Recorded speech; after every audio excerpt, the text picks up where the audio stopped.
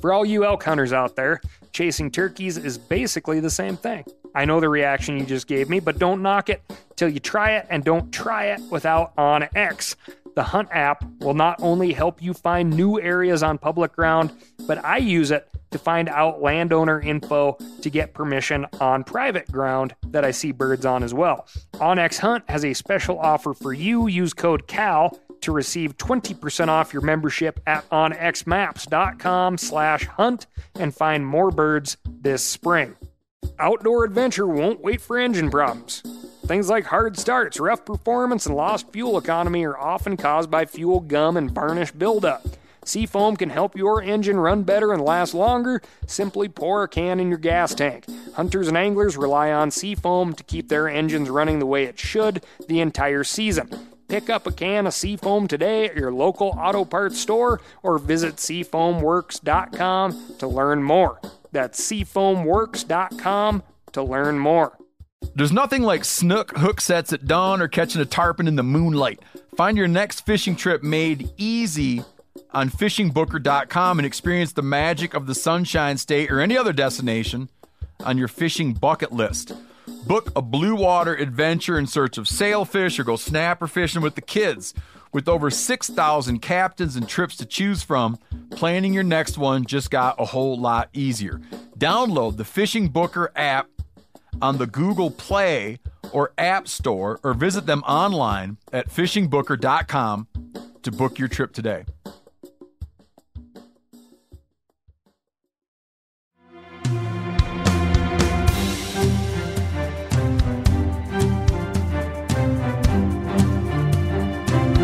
From MeatEater's World News Headquarters in Bozeman, Montana, this is Cal's Week in Review with Ryan Cal Callahan. Now, here's Cal. The bigmouth buffalo carp is the oldest age-validated freshwater fish on the planet. The oldest saltwater fish being the Greenland shark, which isn't for sale if you're asking. The bigmouth buffalo is native to North America and can weigh in at over 80 pounds, but the oldest of the 386 wild-caught fish collected in a recent study was only 22 pounds at her astonishing age of 112 years old when she was caught near Pelican Rapids, Minnesota. Kind of flies in the face of the oldest is the biggest mantra we have in the outdoor world, doesn't it? In this study, 5 bigmouth buffalo carp were aged at over 100 years old. Almost 200 carp were in their 80s or 90s, leaving little doubt as to the longevity of the species. Because of the long lives of these carp, scientists have realized that there are major reproductive gaps in this fish history. 85 to 90% of fish taken from multiple populations were over 80 years old. Typically, a study like this would reveal multiple age classes. This suggests the possibility that the building of dams in the 1930s seriously restricted the fish's ability to reproduce. In order to get a super accurate idea of age, the scientists in this study used bomb radiocarbon dating. Bomb referring to atomic bomb tests carried out in the 40s, 50s, and 60s. The A-bomb tests increased the amount of carbon-14 isotope in the environment, leaving a permanent, measurable marker that can be measured against pre-bomb test or pre-carbon-14 isotope spike materials. But back to the fish. Big native carp like these have long been considered and are referred to as, quote, trash fish. And I'll just say right now, that's incredibly unfair and flat out wrong. In fact, with the increasing number of non-native invasive species filling our waterways, the importance of keeping our native fish healthy cannot be understated. The reason for this is, if our fish species are so healthy, their combined biomass in a system will prevent more fish from moving in. No room at the inn, so to speak. On top of that, the bigmouth buffalo actually eats invasive zebra mussels during their larval stage. These mussels are a serious threat to native species, infrastructure and waterways, and recreation. In my mind, this act alone makes the bigmouth buffalo carp much more of a trash collector or civil servant than a trash fish. This week, swimmer's ear and Neanderthal, Gordon Ramsay poaches more than just eggs, stream access, and so much more. But first, I'm going to tell you about my week. A few old guide buddies came through for an end-of-summer fishing trip. A couple of highlights for you. This first one is for our collective social education. I learned my childhood friend, classmate, current Seattleite, and fellow ex-guide Kelsey Clevenberg associates himself with a very French society of men called flaneur. A flaneur, as it was explained to me, openly values leisure, sleeping in, and lounging. All traits we Americans typically do not consider valuable. Since I will be the best man in his upcoming wedding, I felt that I owed it to the world to better understand just what a flaneur is. The word flaneur means stroller, lounger, saunterer, or loafer, often with the connotation of wasting time. A flaneur is also described as a detached observer, a, quote, botanist of the sidewalk, according to Baudelaire. A flaneur also shuns an overly orderly plan in favor of flexibility. And finally, my favorite quote on the subject of flaneur comes from the author and actress Cornelia Otis Skinner. Quote, "There is no Anglo-Saxon counterpart of that essentially Gaelic individual, the deliberately aimless pedestrian, unencumbered by any obligation or sense of urgency, who, being French and therefore frugal, wastes nothing, including his time, which he spends with the leisurely discrimination of a gourmet, savoring the multiple flavors of his city." If you're still confused, this Seattle-based buddy of mine could be described as the dude from the amazing Coen Brothers movie, The Big Lebowski, if the dude was a bit more techie and really into CrossFit. Well, that's just like your opinion, man. So now you know what a flaneur is, and like myself, will now be forced to categorize some of your buddies or your own behavior a little differently. Back to the fun fishing part, or the second highlight of the trip. This one came as a direct result of being flexible, much like the aforementioned flaneur. We were rewarded by refusing to follow a rigid plan. We initially geared up for 3 days of fly fishing and floating, but at the last minute, I threw in my box of spearfishing gear: wetsuits, a pole spear, an actual spear gun, masks, snorkels, flippers, gloves, booties, and a weight belt. Very glad I threw this pile of gear into the already overstuffed truck, as the diving conditions were about as good as they could possibly be in Montana. Visibility is always a factor when diving, and despite lakes looking clear in Montana, they often have sediment suspended in the water, which makes finding fish, not to mention actually spearing fish, pretty darn difficult. These couple of days offered spectacular visibility and abundance of aquatic life. Couple of fun observations. I found that if you swam to the bottom of the lake and raked the finer pea-sized gravel, schools of carp would come in to inspect the digging. You may not like carp, but I'll tell you, they're surprisingly fun to observe and dig in the gravel with. I also discovered that walleye are curious fish. This was huge for me, as I have always wanted to find a more interesting way to add walleye to my diet. Finding the spots walleye like to hang was very difficult, but once I located a few, shooting walleye was relatively simple. Swim down to where they are holding, in this case about 18 feet down, and sit or lay on the bottom for as long as you can. 30 to 40 seconds was enough on most of these dives. Sitting on the bottom, trying to be as patient as possible, is tough. You have this ticking clock or beating clock as your heart continues to thump despite needing oxygen and not getting it. Time is running out, but you have to be still and patient. Luckily, or unluckily, I suppose, there were plenty of non-fish things to focus on and inspect, like old twister-tailed jig bodies, crankbaits, and a few fishing rods stuck in the rocks. Took my mind off of my lungs imploding.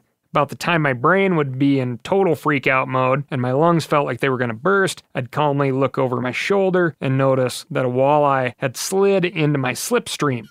Then another couple walleye would come in and give me a big walleye type of look over. Even got to witness a big walleye swim through a small school of bait fish like a humpback whale gulping krill. It was an amazing experience.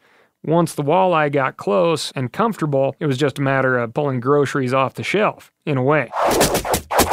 We shot almost 2 limits of walleye and picked up a couple of bonus freshwater drum. Both the drum and the walleye were very good eating, and in my opinion, getting some exercise swimming, diving, and hunting them was a hell of a lot more fun than waiting to detect a finicky walleye bite on the end of your line. Despite the national obsession with walleye, they have always kind of bored me. Again, they're very subtle eaters. Detecting a strike takes serious time on the water, and when you do hook a walleye, in my experience, they just don't put up much of a fight. I know this is seriously contentious with Joe and Jane walleye fishermen, and I'll admit I do not have extensive walleye experience, but I'll still tell you, in the future, when possible, I'll be targeting all my walleye with a spear rather than a rod.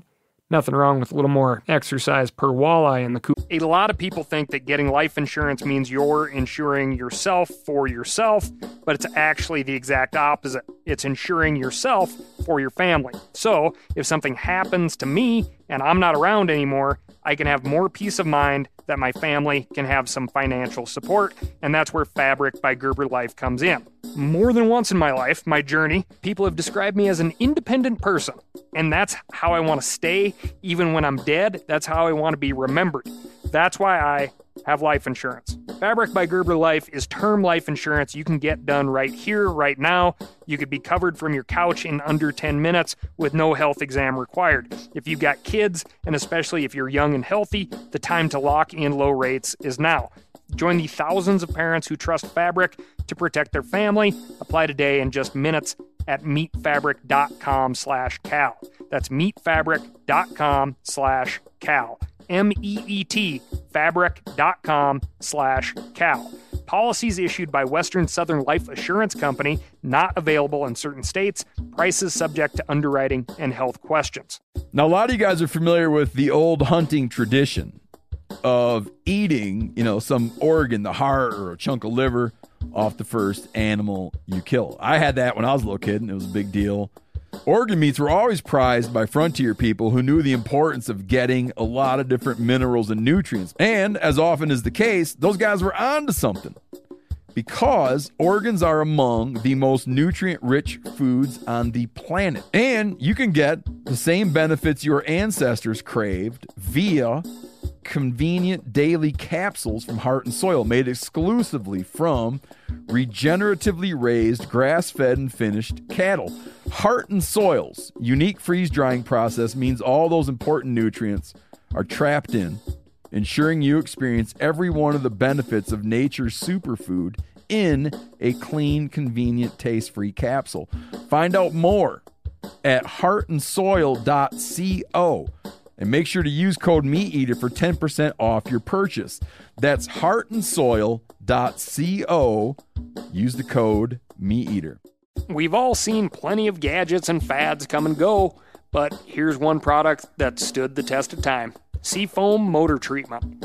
Lots of hunters and anglers know that Seafoam helps engines run better and last longer. It's really simple. When you pour it in your gas tank, Seafoam cleans harmful fuel deposits that cause engine problems.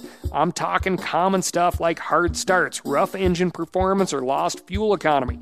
Seafoam is an easy way to prevent or overcome these problems. Just pour a can in your gas tank and let it clean your fuel system. You probably know someone who has used a can of Seafoam to get their truck or boat going again. I guarantee you've listened to them because I use it regularly.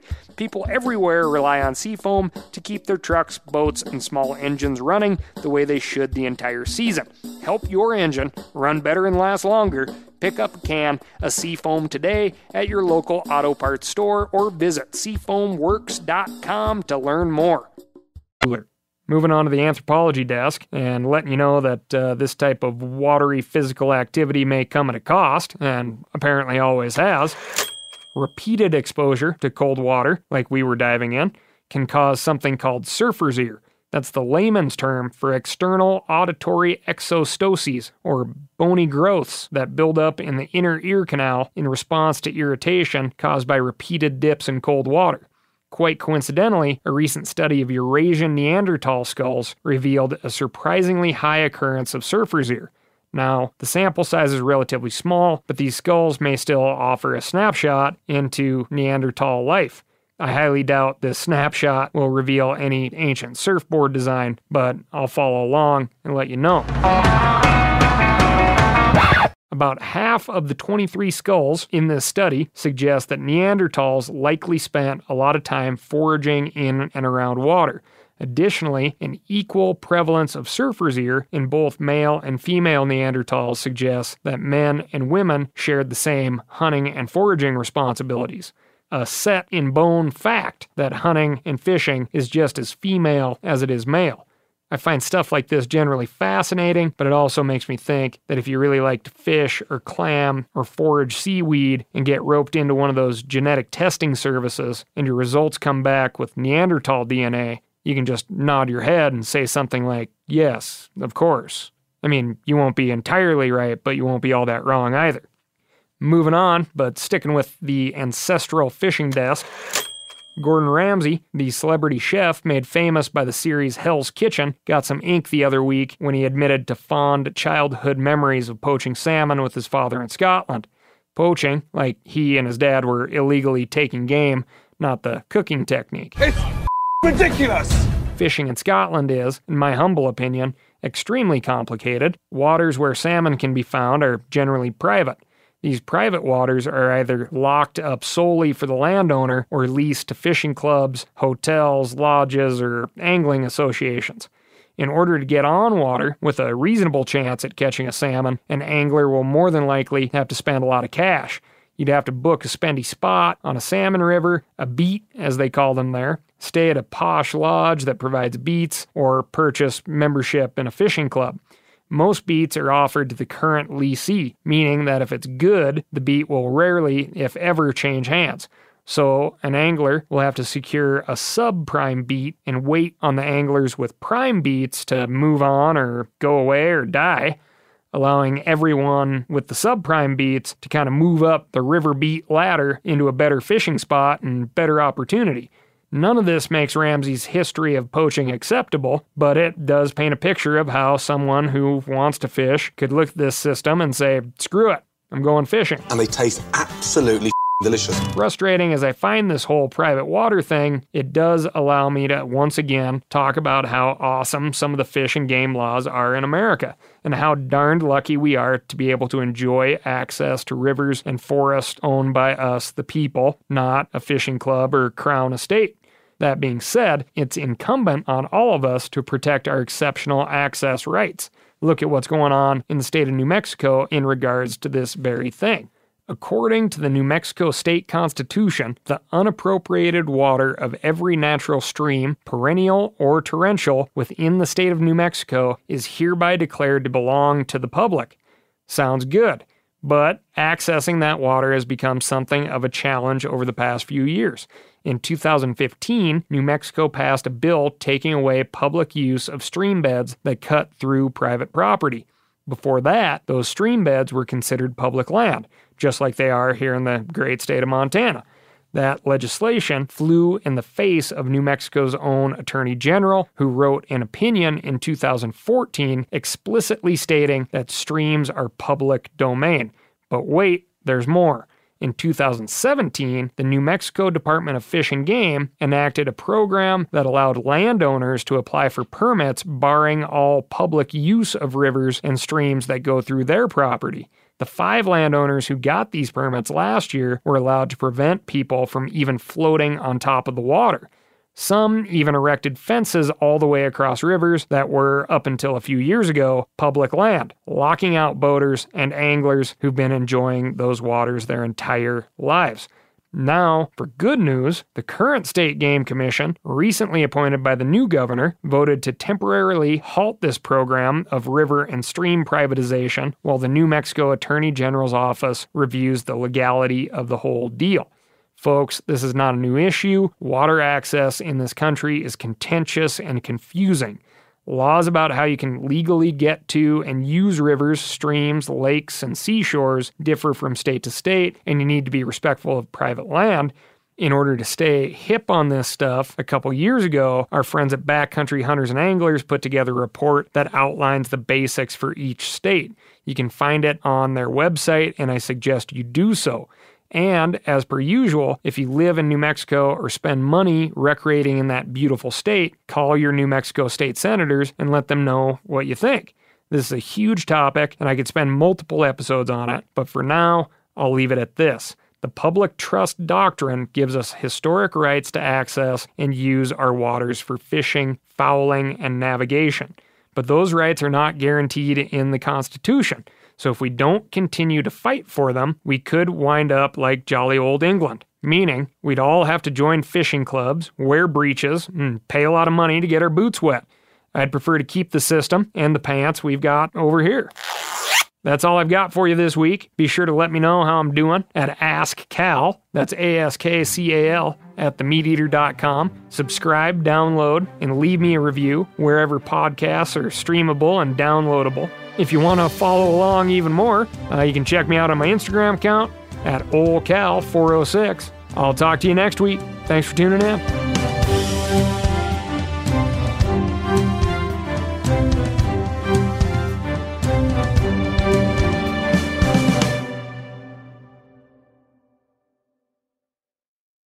Outdoor adventure won't wait for engine problems. Things like hard starts, rough performance, and lost fuel economy are often caused by fuel gum and varnish buildup. Seafoam can help your engine run better and last longer. Simply pour a can in your gas tank.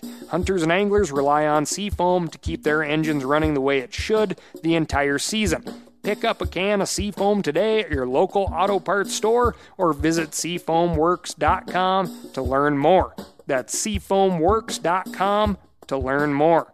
Hey, I just sat down with the owners and operators at Maui Nui Venison. They're on a mission to balance axis deer populations on Maui while giving back to the community and run a totally sustainable operation. For folks like me who want to get your own meat but aren't always successful, you can become a snack subscriber, get some axis deer sticks sent right to your door. Visit MauiNuiVenison.com. That's MAUINUI venison.com and use promo code CAL for 20% off your first order.